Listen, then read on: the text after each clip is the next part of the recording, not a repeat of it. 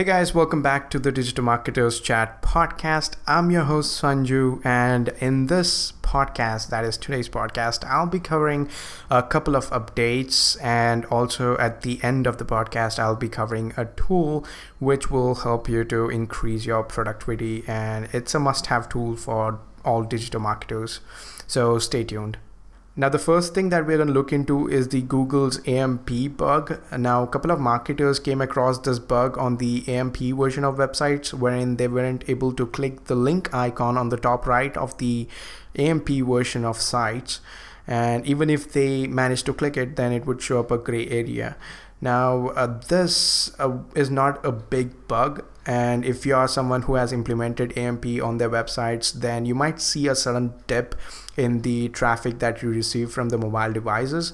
But by the time you are listening to this podcast, I'm pretty sure Google would have fixed the issue. So I don't think you would have to worry much about this update or bug. The next important thing that I want to talk about is the June 2019 core update.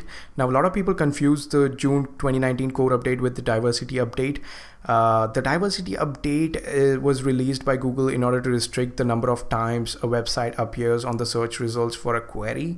So Google has restricted it to just 2 times. So a website can appear only 2 times on the search results for a query. And this was done in order to diversify the websites that appear on the search results for a query. And this is different from the June's core update because the core update is all about relevancy and many other unknown factors.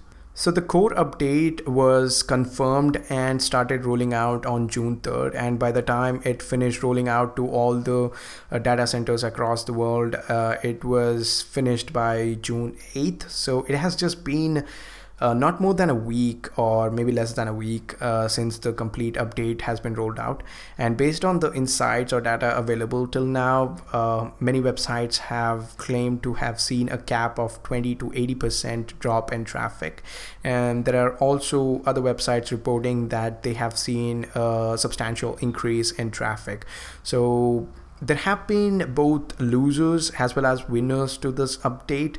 But there are a couple of industries that have been hugely impacted because of this update. There are 3 main industries actually: the healthcare industry, the finance industry, and the gambling niche. So if you are from any of these industries or niches, and if you have seen a drop in the traffic, then I would suggest you to wait for a month. And then after a month, see if you recover the rankings. If not, then take a necessary step, whatever you want to do. Because at the moment, not much is known about the factors that have caused these sudden drop in traffic or rankings. So I wouldn't recommend, nor to the Google guys, because they have clearly stated to not make any changes to the content or the content structure. So I wouldn't really recommend you guys to make any change. Just wait for a month, see if your rankings recover. If not, then do whatever it takes to, rank better on the Google search results.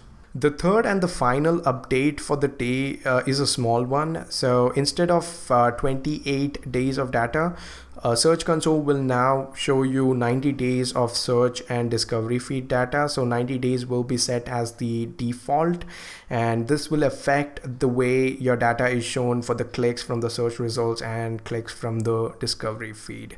So all the links will be in the description. So yeah guys, like I promised you guys at the end of the podcast, I would introduce you guys to a tool. So basically it's Evernote. It's not a rare tool, it's something known to everybody, but it's one of those tools which are underestimated by digital marketers and not widely used among digital marketers because they don't realize the full potential of that particular tool. So I personally use Evernote for bookmarking literally everything. Like I bookmark all the tools that I come across, tools that I might need in the future. I also clip or bookmark the articles that I read every day. because you never know which one you might need in the future to refer or to look into. So if I was in need of something in the future, I would just quickly launch my Evernote app and look into it. So it's a pretty handy tool which is underestimated by most of you guys, whoever are listening to this podcast.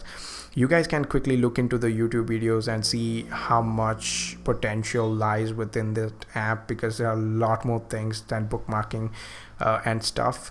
So you guys can quickly install and have a work around it and see if you guys like it. If not, try to like it, because it's gonna help you a lot in the future. So yeah guys, that's it for today's podcast. I hope you guys found the podcast helpful. If it did, then please subscribe and also share it with your friends, and I'll catch you guys tomorrow. Adios.